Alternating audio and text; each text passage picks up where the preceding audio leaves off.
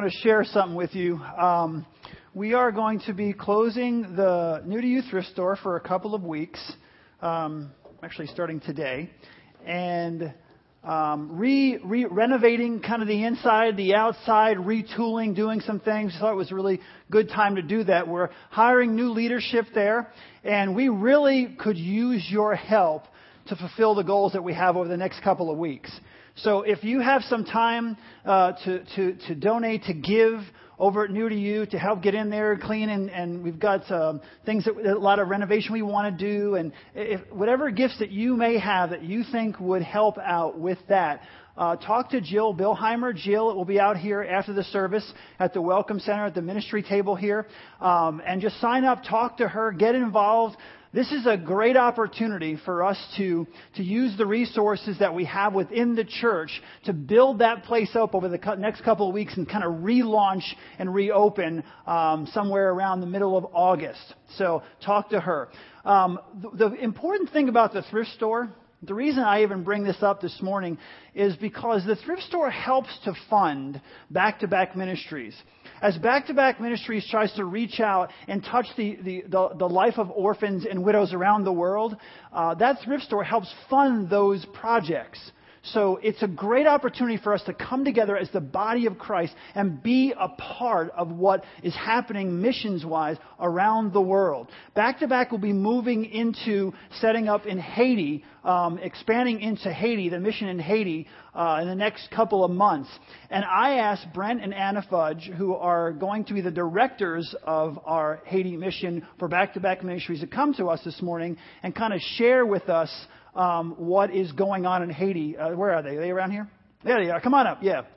They're going to be sharing with us just for a couple of minutes what's happening in Haiti and, some of the things that we can do and sharing, some of just the overall idea of this. We're also going to be having a mission trip to Haiti over the next couple of months. So if you'd like to be involved, be a part of that mission trip, make sure you talk to me after the service or, send an email over the next couple of weeks and let us know you want to be involved. This is Brent and Anna Fudge.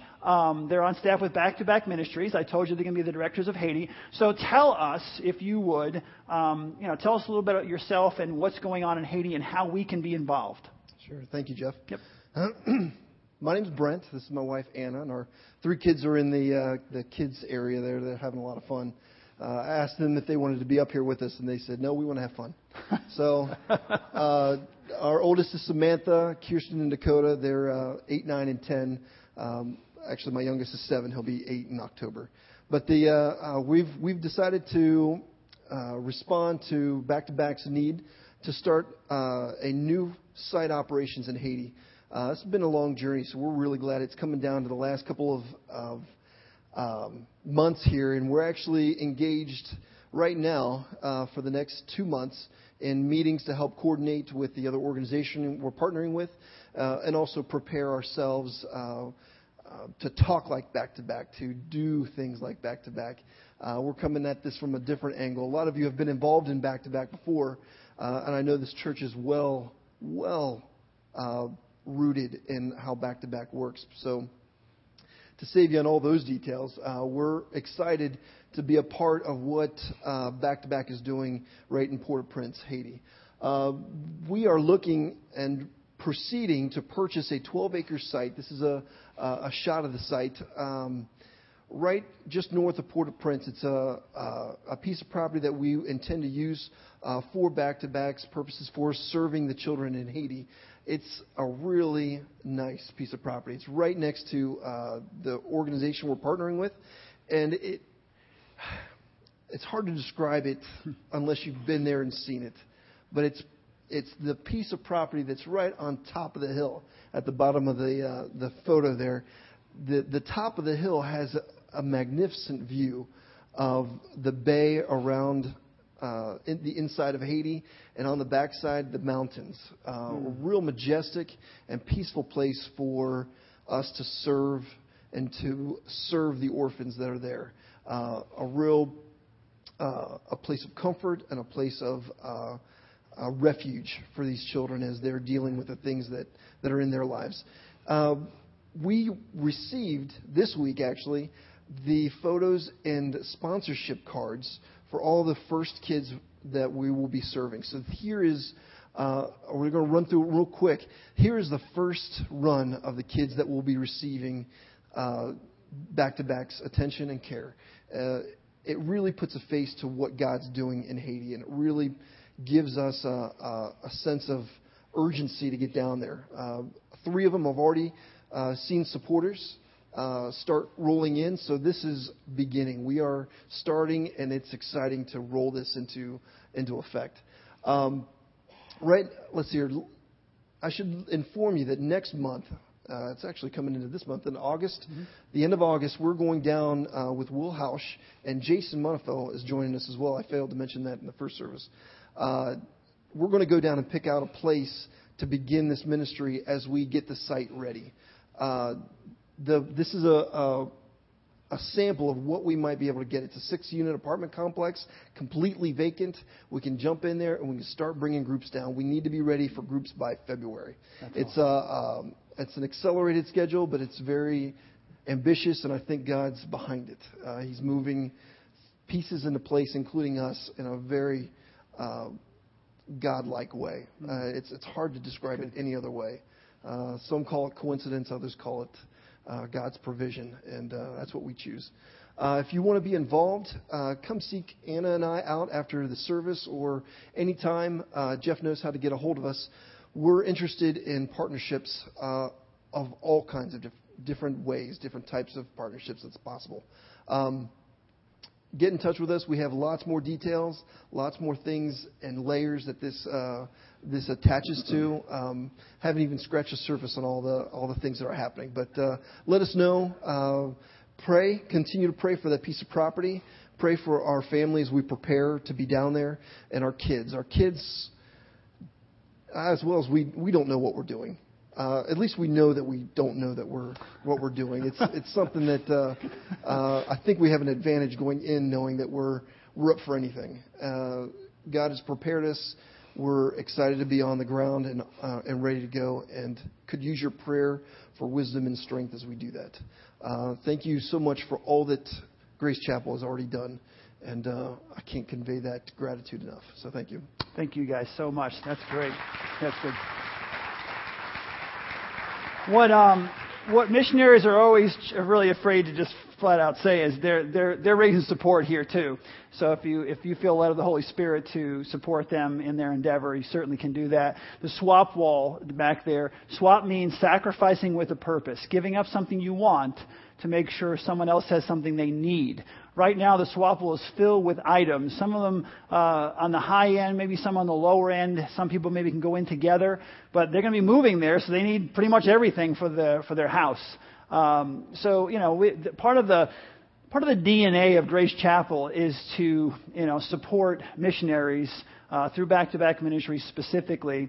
And also the exciting thing is, we have self-sustaining enterprises that we started, that business we started to help fund ministry. And we're able to, through self-sustaining enterprises, fund Brent and Anna to help them get on the field even faster. So that's one of the reasons I brought up the thrift store, because as we work together, there's so many talents in this church, so many people, so many gifts and talents and abilities.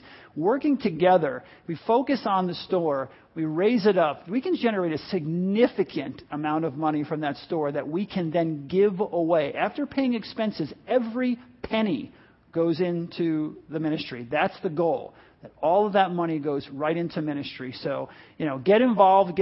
Talk to Jill. Talk to some of the staff. Get involved over there this week. Let's get this all taken care of, and let's impact our world for Jesus Christ. And it was such a joy to have Brent and Anna coming this morning and sharing their hearts and what they're doing in Haiti. It's cool to be on the ground floor of things, because in a few years we're going to look back and we're going to go, wow, look what's been accomplished. Look what we helped to accomplish in Haiti. And boy, does Haiti need a lot of help. This morning we're going to continue our series, Great to Good. And I want to talk about a passage that is a little confusing to a whole lot of people, and also used by skeptics to try to prove that Jesus denied that he was God by rejecting the idea or the claim that he was good. All right, and many of you read this passage before, and as you read over it, you're like, "Whoa, wait a second! This I'm not really sure. What does this mean? What is Jesus trying to say here?" Let's read it together in Mark chapter 10, verses 17 through 22. As Jesus started on his way, a man ran up to him and fell on his knees before him. "Good teacher," he asked, "what must I do to inherit eternal life?" "Why do you call me good?" Jesus answered. "No one is good except God alone. You know the commandments. Do not murder. Do not commit adultery. Do not steal. Do not give false testimony. Do not defraud. Honor your father and mother." "Teacher," he declared, "all these I have kept since I was a boy." Jesus looked at him and loved him. "One thing you lack," he said. "Go, sell everything you have and give to the poor, and you will have treasure in heaven. Then come, follow me." At this, the man's face fell. He went away sad because he had great wealth. From this passage, some people get the idea that Jesus was denying his own goodness. That he was basically denying that he was good and therefore throwing out any chance of being accepted or recognized as God the Son. So, was Jesus rebuking this rich young man for calling him good and therefore denying his own deity? Denying that he was God? Is that really what's going on here? He runs up to him, "Good teacher." Jesus says, "Whoa, whoa, whoa, wait a second, don't call me good. Only God is good, and I'm not good, so therefore..." Is that what he's saying? He's denying that he's good, and therefore denying his deity. The answer is no. There are two things that are going on here. Two things that are going on in this passage we're going to talk about. First, he's using a penetrating question to push this rich young man to think through the implications of his words. He wants to push him. He wants this young man to think through what he's saying so that he can understand the concept of Jesus' goodness and what that means. He runs up and says, "Good teacher." Jesus wants him to understand exactly what he's saying when he says, "Good teacher." And Jesus also wants this rich young man to recognize his own lack of goodness and to come to him for salvation. So those are the two things that are going on here. Those are the two things. He wants this young man to recognize his own lack of goodness so that he will turn and come to Jesus Christ as his Savior. In Mark chapter 10 and verse 22, basically he tells the young man, it tells us that the young man went away sad. He went away sad because he had been saying, he had thought that he was keeping the commandments. He says, "Oh, I've kept these commandments since I was a young boy." But he was lacking probably in most of them.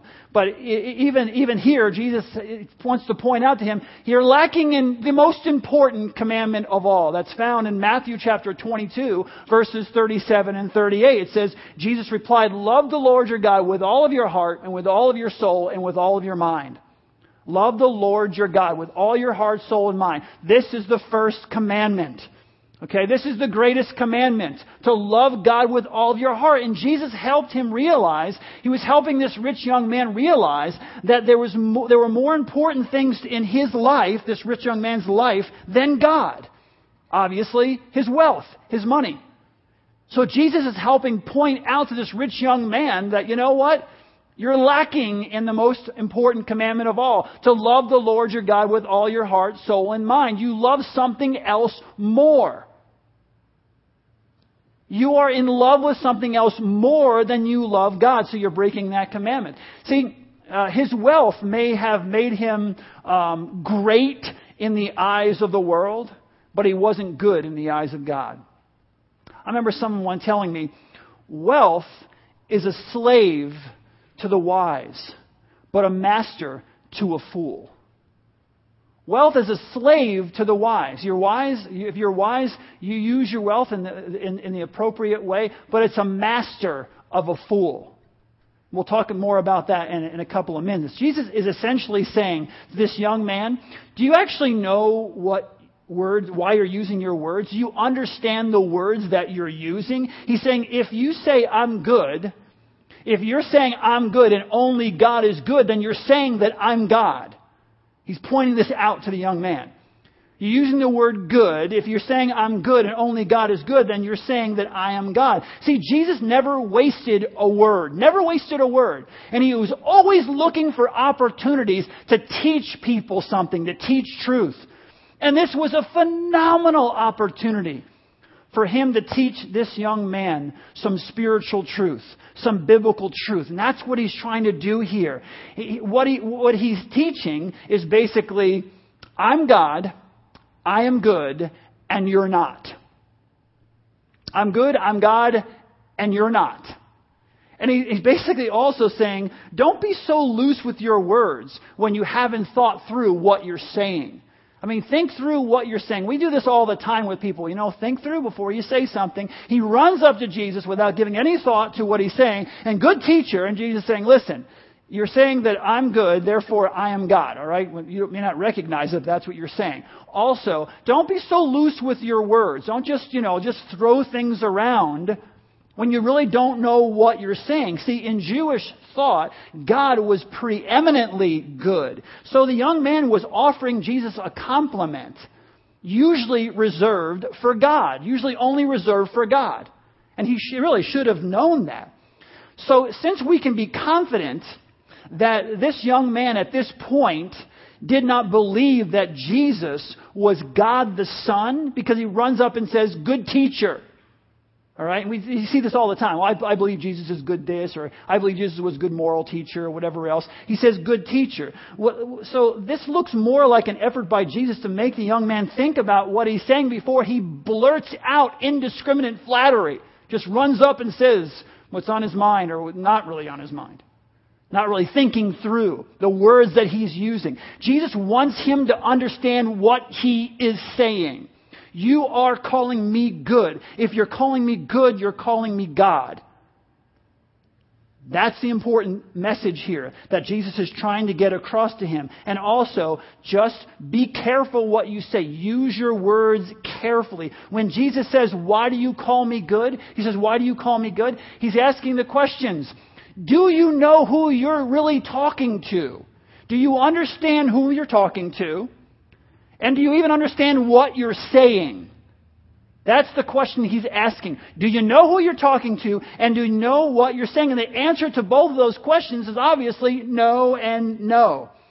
So it was very appropriate for Jesus to respond to this compliment in a way that challenged his thoughtless words without denying his deity. Jesus was going to confront or challenge the words that he was using so that he would say, do you understand who you're talking to? And do you understand what you're saying? He is not denying his deity at all. In short, Jesus is not denying his goodness, obviously, and he's not denying his deity. He's just teaching an overzealous, overenthusiastic young man some important lessons. Some important spiritual lessons.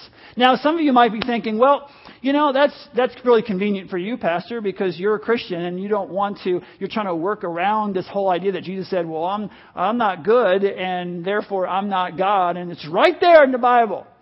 So the question is, how do you know? Maybe you're asking me, or my question would be, how do I know, or how do you're saying to me, how do you know that your interpretation of what we just read is correct? Here's the thing. Whenever you read something in the Bible that is a little bit confusing to you, you're like, wow, that doesn't seem to fit in with some of the other things I read before, or Pastor Jeff has said, or I've learned in my Bible study. So you're a little bit confused. What you need to do is go back and you need to look at the totality of Scripture. What does all of Scripture, what does the Scripture have to say? The whole Bible, Genesis to Revelation, what does it have to say on this subject? In this case, Jesus' deity. So what does the whole Bible have to say here? Well, let's look at a few passages, and I could go on for an hour, okay? But I only have a few minutes here. So let's look at some of what the Bible says about Jesus claiming to be God. All right? In John chapter 10 in verse 11, it says Jesus declared, I am the good shepherd. The good shepherd lays down his life for the sheep.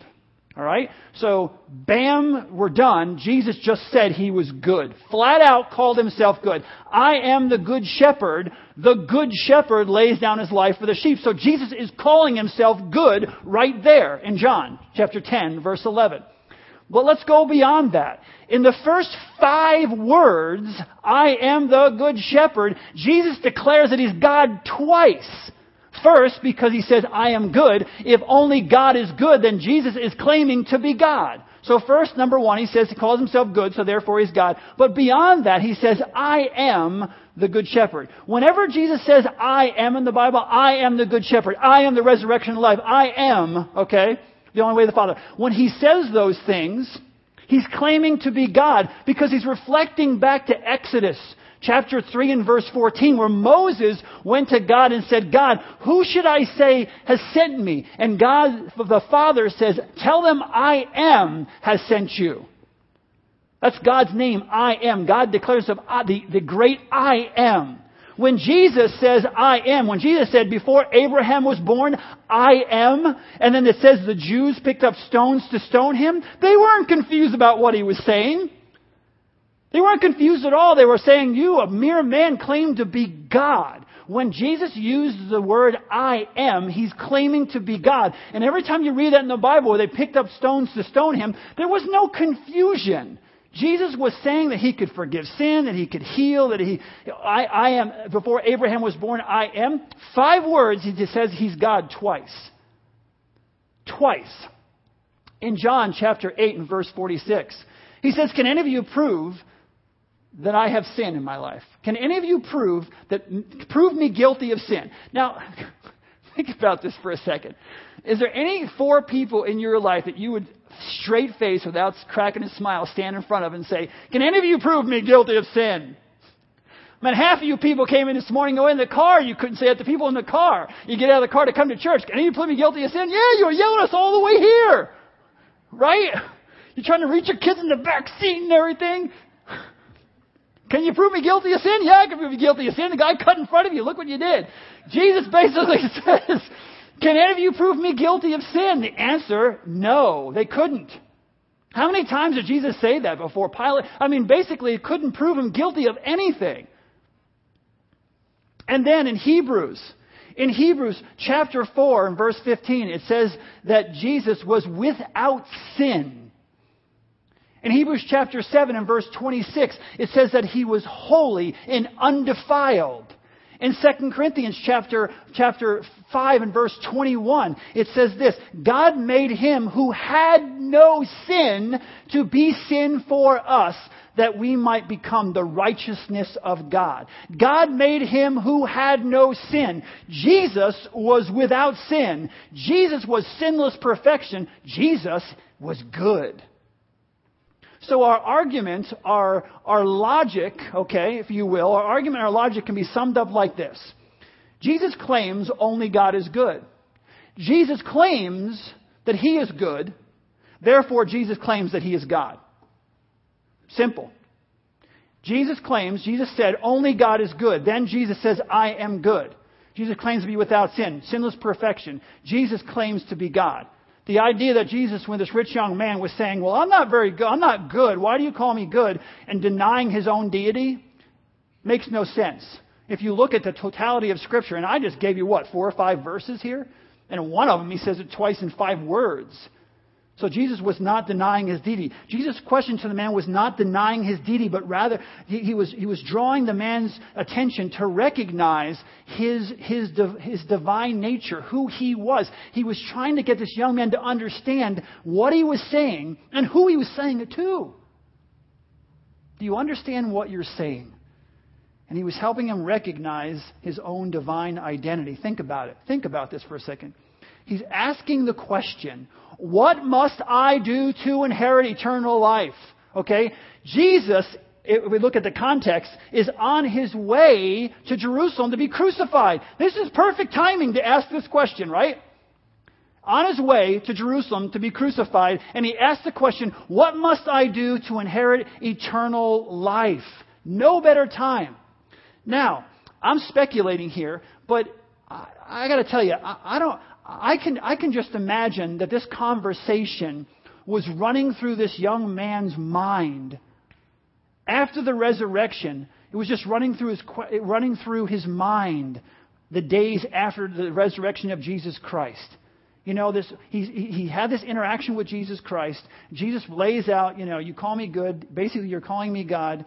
And, do you recognize who you are? He's going through this conversation. And I'm just, again, this is just Jeff Greer's opinion. But I could just speculate here that, who knows how this conversation played out in this young man's mind in the days to come.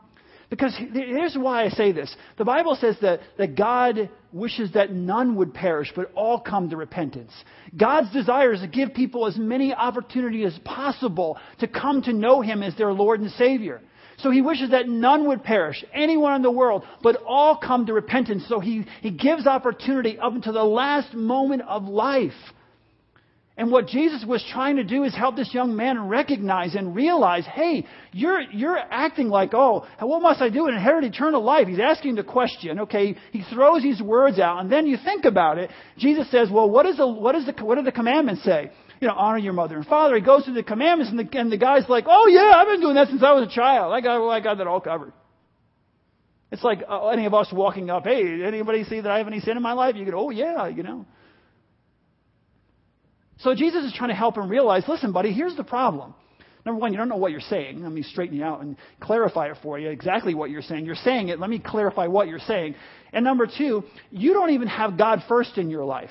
Your money's first in your life. You're not even fulfilling the most important commandment, to love the Lord your God with all your heart, soul, and mind. It reminds me of what Eleanor Roosevelt said. She said, he who loses money loses much. He who loses a friend loses much more. He who loses faith loses all. And that's what Jesus is pointing out to this young man. You've lost it all. You don't even have God first in your life.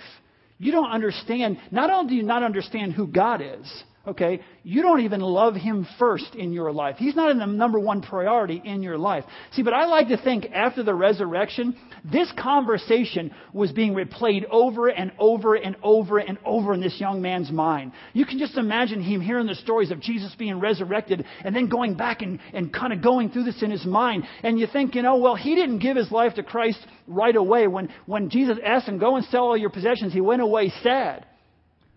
But how many of us, when we first hear the gospel, respond the very first time you've ever heard the gospel? Some right away, because God's been preparing your heart. Most, it takes a while as you hear the gospel and you ask questions, and So to me, as he didn't respond right away, but that doesn't tell us what happened in the future. I like to think. This is, again, personal opinion. I like to think that after the resurrection of Jesus Christ, this went over and this conversation was resonating in this guy's heart. And that he did do what Christ asked him to do. Because the reality is, you don't go to heaven because you sell all your possessions and give it to the poor. That's not Jesus' point. Jesus' point was, hey, listen to me. You don't even love God first. He wasn't saying, if you do this, that's your ticket to heaven. He was saying, I know you're not going to do it. This is what you're lacking. You're lacking a personal relationship with God. You don't know who I am. You don't even love the one you say you know. And so Jesus is trying to draw him into that relationship. Listen, there is a purpose in what Jesus Christ is saying here. There is so many. It's incredible how Jesus speaks, but there's a purpose in everything he's saying here, because until you understand, think this through with me. Until you understand who God is, you can't understand who you are. That's why he stopped him right away and said, why do you call me good? Only God is good. Stop. Think what you're saying. Think about this. Until you and I understand who God is, we don't understand who we are. You cannot fulfill all that God has for your life if you don't understand who you are. That's why Jesus will not let this young man get away with using good casually. He won't let him just throw it out. He stops himself. Good teaching moment here. He will not allow him to use the word casually. Because if Jesus is good, then Jesus is God. If Jesus is truly good, then Jesus is truly God. And compared to him, we are all just fallen sinners in need of a Savior. Because that's what Jesus is trying to point out. He's trying to help him understand who he is, Jesus, but he's also trying to help the young man understand who he is. A fallen sinner. Someone who doesn't even know God at this point. Doesn't know who Jesus is, God, but doesn't know God the Father either. Doesn't have that relationship down. The young man walked away sorrowful because he had an inflated opinion. A very inflated opinion of his own accomplishments. Some of us in this room are the same way. Okay, let's just be honest. This is what Jesus wants to get down to the nitty-gritty with all of us, okay? And this young man had an overinflated opinion of his own accomplishments. And Jesus was here helping him realize that his love for and inability to part with his money was showing a darkness in his heart. He's just pointing it out to the young man. He's pointing out that, you lack. Here's the things you lack. And one of them is goodness. One of them is that relationship with God. There's darkness in your heart. James Flick wrote this. Don't tell me where your priorities are. Show me where you spend your money, and I'll tell you where your priorities are. That's what Jesus is saying to him. Go sell all your possessions, come and follow me. Jesus could care less if he went and sold all his possessions. I believe that with all my heart. Could care less. Jesus knows what's in a man. He knows what's in a woman. So when it comes time for us to make that commitment to Christ, he's asking the question. He'll say to you, go sell all your possessions and come and follow me. He may say to someone else, you know what? That relationship you're in right now, needs to go. You need to let that go and come and follow me. Hey, what you need to do is you need to stop doing this in your business and then come and follow me. Hey, you over here, what you need to do is you need to start loving your blah, blah, blah, and then come and follow me. He knows all of our hearts. So he's going to say, and come and follow me. And many will walk away sad because they don't want to give up those things. But Jesus knows they don't want to give up those things. That's why he's challenging this young man with what matters most to him. He's saying, give up your God and begin to worship the true God. You don't even know who God is. You don't even know who he is. In Mark chapter 21, it basically says that Jesus loved him. He loved him. He loved him enough, listen, he loved him enough to tell him the truth, knowing he was going to walk away. Jesus knew that. But he also knew sometimes you need to let people go. Sometimes in love, you need to let people go so that they'll come back later on. Sometimes the wise thing to do in our lives is to let people go for their own sake. Jesus knowing that they will come back and they'll be changed. They'll have thought through. They'll have reconciled. It gives God a chance to speak to their hearts. So sometimes love lets people go so they can come back later. And I hope he did. I kind of read scripture sometimes and I wonder what happened after. I just can't believe that this young man, if you heard anything about the resurrection of Jesus Christ, did come back to Jesus. Jesus' question, here's the deal, hits us all right on our own self-inflated, self-importance. We kind of pump up ourselves sometimes with this self-importance, this sense of importance. So a self-inflated sense of importance. This is where it hits all of us. He's saying, do you know who I am? And do you know who you are? See, we're talking this summer about walking in the good way, walking the ancient path, walking in the good way. You cannot walk in the good way. You cannot follow the path that God has for you if we're not willing to look at our own lives, if we're not looking in our own hearts. See, if we don't realize, if we don't acknowledge, we're not as good as we think we are. And compared to Jesus, we're not really good at all. The Bible says that all have sinned and have fallen short of the glory of God. This is what this culture does not like to hear. All have sinned, the Bible says, and fallen short of the glory of God. And here's the deal. As soon as we can be honest with ourselves, this is what Jesus is trying to help this young man do. To be honest with his own heart. He's like, oh, good. What can I do to inherit eternal life? Oh, I've done all those things. If he was asking some of his Jewish friends at that point, they'd be like, wow, you've kept the law all those times. Jesus knew it was in the guy's heart. What Jesus is saying, you have to recognize who you are. You have to recognize those things. You need to be honest with yourself. And as soon as you can be honest with yourself, as soon as you can lay down your filthy rags, if you will, God will clothe you. God will clothe me with the righteousness of Jesus Christ. But before He's going to clothe us with the righteousness of Jesus Christ, we need to understand who we are. And we need to understand who we are in relation to God. Salvation begins when I confess that God is good and I am not. You want to walk in the good way? You want to walk on the ancient path? I first recognize that God is good and I am not. I have a need. I'm in desperate need of a relationship with a perfect living God. He's asking the same question of us that He asks of this young rich ruler, this young rich man.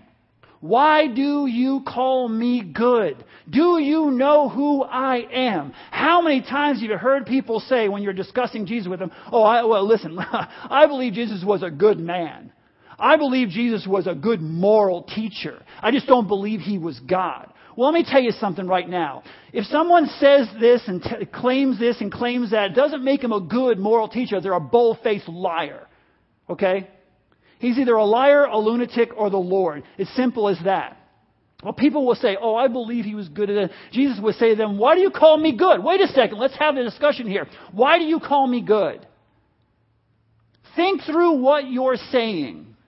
Do you know who I am? And do you know who you are? And if you know who you are and you know who I am, guess what your next decision needs to be? You're in need of a Savior. See, until we understand who He is, we are never going to understand who we are. We will never truly understand what it means to walk in the good way. And we will never truly fulfill the purpose for which we were created on this earth. Cannot happen. If we don't know who God is, we don't know who we are. And if I don't know who I am, how am I going to fulfill all that God has for me? It doesn't work out. We need to understand that. This is what Jesus was saying to this rich young man. You see, here's what He's saying. Sometimes our plans for greatness get in the way of God's plans for our goodness. Sometimes your plans for greatness in your own life get in the way of God's plan for your goodness. That's what Jesus is telling this young man. Friends, sometimes we need to lose our lives to save it. In John chapter 8, verses 34 and 35, it says, Then He called the crowd to Him along with His disciples and said, Whoever wants to be my disciple must deny themselves and take up their cross and follow me. For whoever wants to save their life will lose it. But whoever loses their life for me and for the gospel will save it.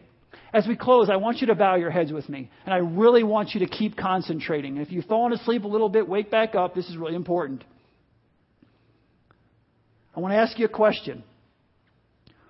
What in your life do you need to lose to find eternal life?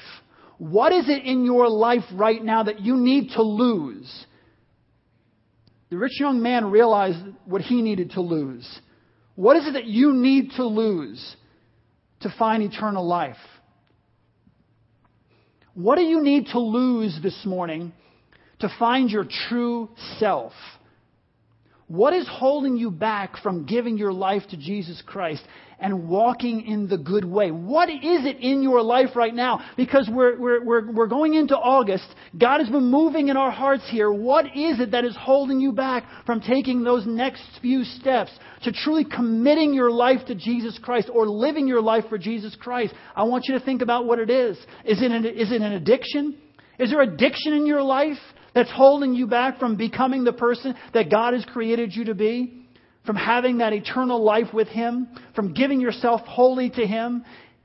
Is it some so-called friends that you're hanging out with? You know, if you give your life to Jesus Christ, if you walk in a good way, you may have to give up some of those so-called friends. Maybe it's an unhealthy relationship. You know that if you want to walk in a good way, if you want that deep, intimate relationship with Jesus Christ, you know that relationship needs to go. Is it your love of money? Man, if someone said, hey, you come to church, you know Jesus. Oh, I know Jesus.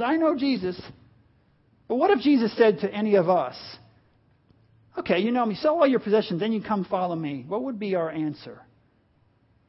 Is it arrogance about your own abilities? Is that the reason that you're truly not giving over your life to Jesus Christ? It's just your arrogance in your own abilities, a self-inflated opinion of your own accomplishments.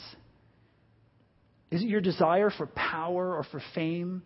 Boy, if I truly follow God, if I follow Jesus, maybe He's not going to allow me to be on the path that I have for greatness. I won't be as popular in school next year. Maybe it's a pattern of laziness. Man, I don't know. I'm not talking to anyone specific, so I can say this. Man, you're just flat out lazy. That's holding you back. You need to change that pattern in your life. Maybe you believe the lies of the past.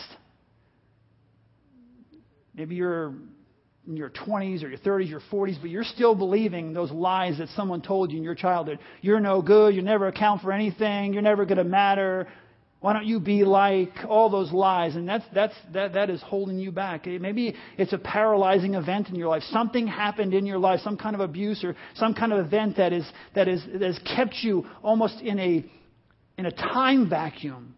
It's held you in place. Maybe it's the fear of something. There's some fear in your life.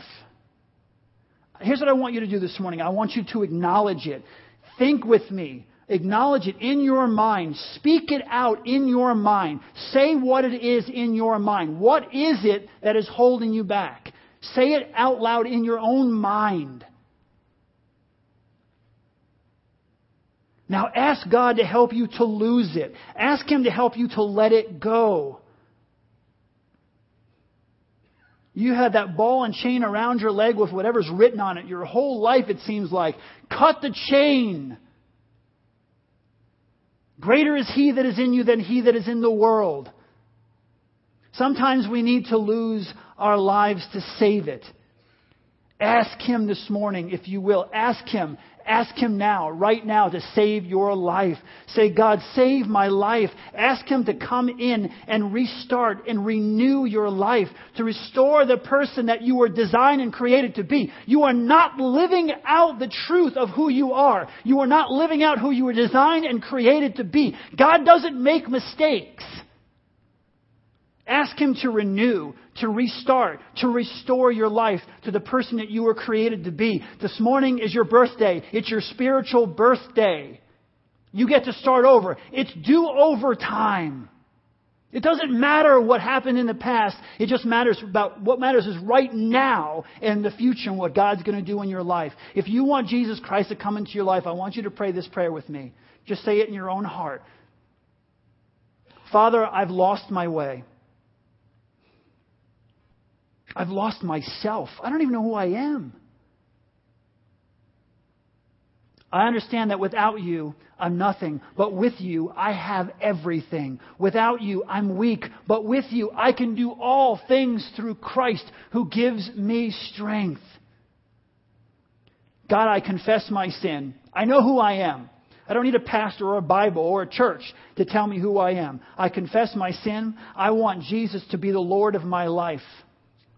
Fill me with your Spirit and restore the years of my life that have been stolen by the enemy. Don't let me dwell on those past years that have been stolen. Restore them, Lord God. Help me fulfill all that you have for me. Say to Him, I love you. Use me now, I pray. In Jesus' precious and holy name. Amen. For those of you who prayed that prayer, here's how we're going to close out this service. I have some more out here, but I have a gift that I want to give to you if you prayed that prayer, or you're feeling like God really is, you're on the edge and it's time to jump. It's time to jump in with both feet. You prayed that prayer this morning. It's time for you to allow God to work and move in your life. I have a gift that I want to give you to help you in that spiritual journey. So as the band plays, I would like those people to start coming up first. Okay? And then within a few seconds or whatever else, let the Holy Spirit lead. I want to see the entire congregation up here, and we're going to sing this song we're going to celebrate. We're going to celebrate what God has been doing in people's lives this entire summer. We're going to celebrate what God has been doing in people's lives this morning.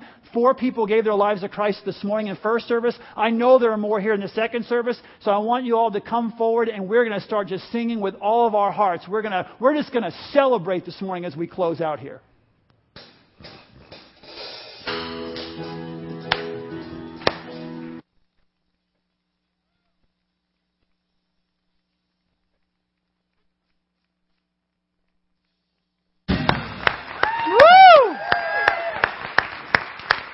Hey, stay up here, all right? I know, I'm sweating too. Stay up here anyway. Hey, for those of you who gave your lives to Christ this morning, I'm going to stick around up here a little bit. I have some books for you here. Also, if we run out, which I think we might, I have more. So just kind of hang around. Everyone else, just fellowship. Go out and share the love of Jesus Christ with everyone that you see this afternoon. Let's just praise Him. Let's just pray. Lord God, thank you for this time we can spend together. And we pray, dear God, that we would take what you've taught us this morning and apply it to our lives, that our own lives would be transformed, and that we would share the love of Jesus Christ with others. In His name we pray. Amen. As we leave, why don't you guys keep playing that, okay? Yeah.